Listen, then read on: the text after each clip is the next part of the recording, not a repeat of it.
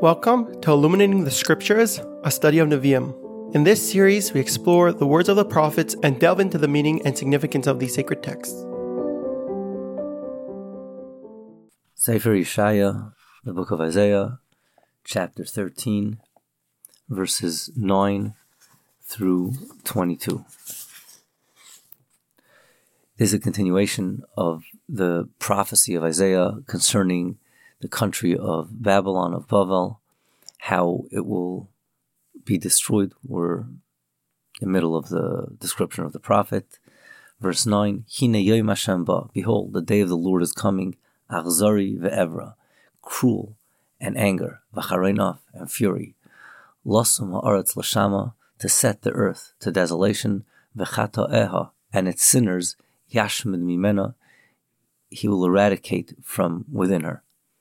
This is describing that this day of Hashem, the day of the Lord, is coming, utter destruction.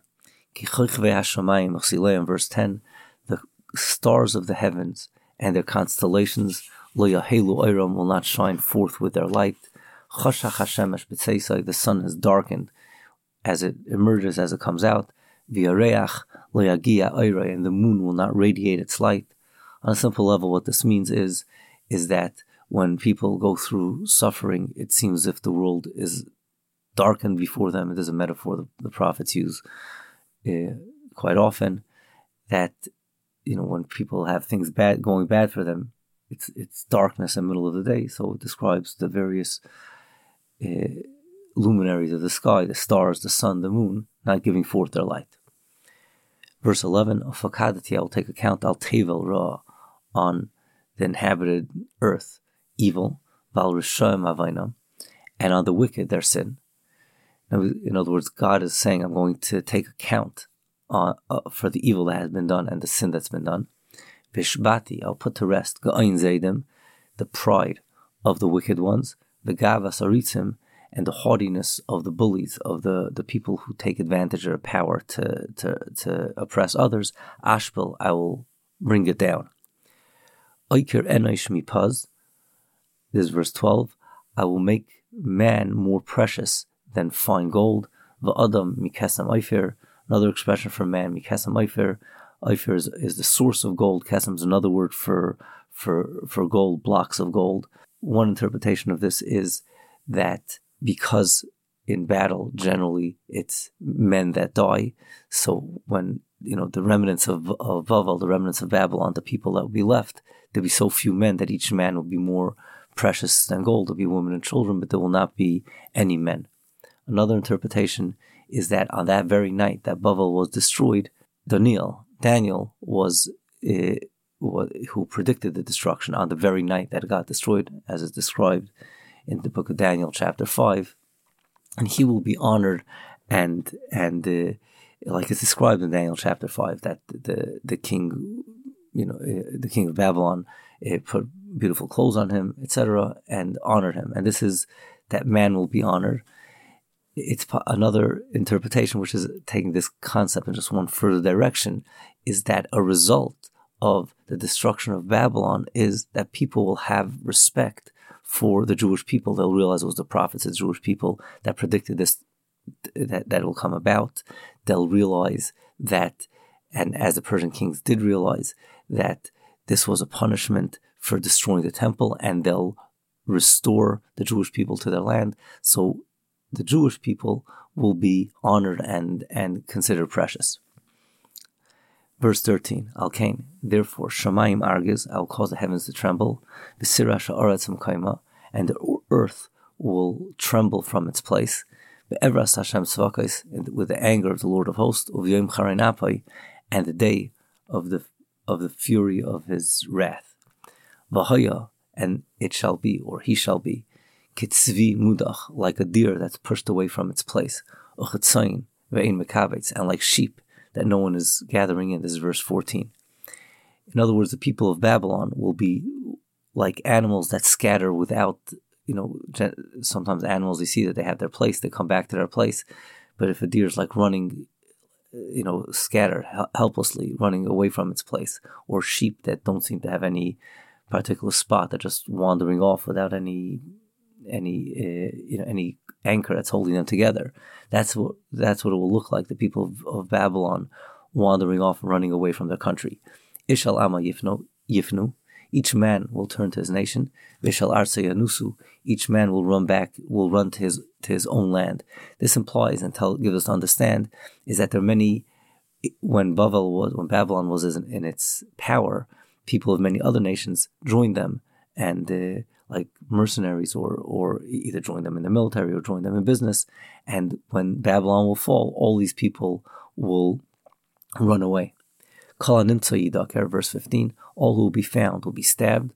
And anyone who will be added on to them, anyone who will have joined them, that means all those will fall by the sword. All those who have joined Babylon will end up being destroyed.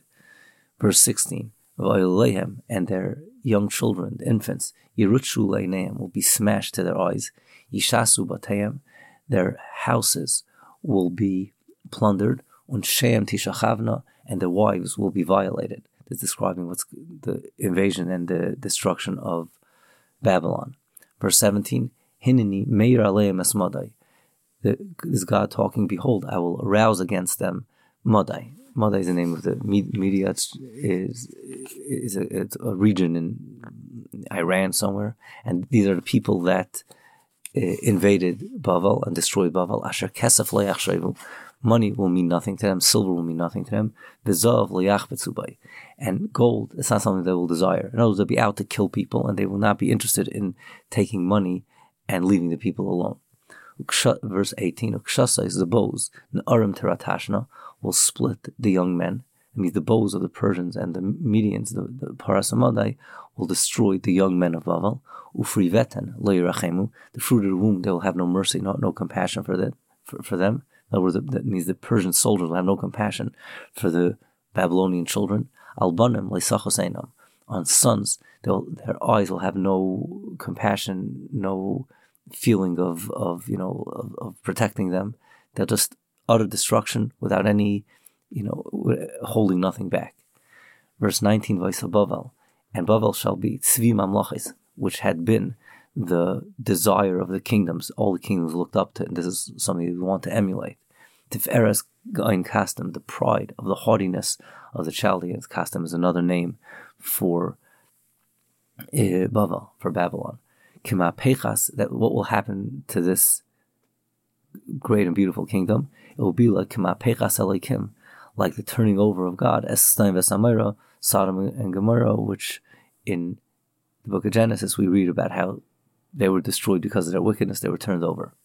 Verse 20, it will forever not be settled. In other words, it will forevermore not be settled.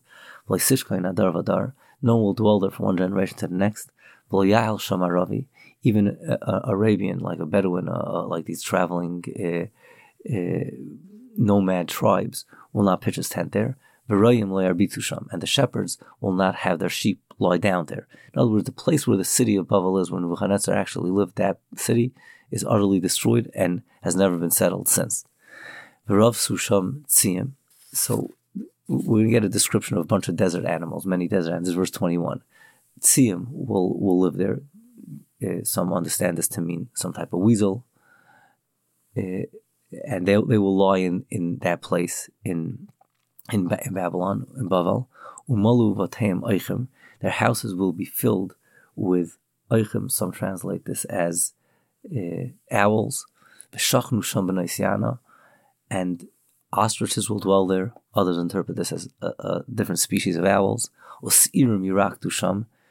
S'irim could be understood to be demons. Demons will dance over there. In other words, when it's a desolate place, we understand that demons come to such a place and they'll dance over there. They'll be so desolate, there'll be no human presence, that the demons will feel free over there. Va'ana iyim ba'almanaisav. The wild cats will cry out in its palaces. Another interpretation is vultures. They'll cry out in the palaces. The word almanaisav is a little play on words over here. There's a word called armine, which is the palace, and Almain would be a widow. In other words, these widowed palaces will be filled with these desert animals, Besanim, and jackals, Behechle Einig, in halls that had been designated for pleasure. V'karayv lava ita, its time is close to come. V'yameh lo yimashechu, its days will not be stretched out. My understanding of this last phrase in verse 22 is that from when Babylon began its rise to power till the end of Babylon was not a long time. And from when the prophet is saying it, it took a long time. Isaiah was talking the days of Hezekiah or earlier. And, so Babel was still, hundreds of years off. But from when it began oppressing people and crushing people, it's not going to be long before this prophecy is fulfilled and Babel will be destroyed.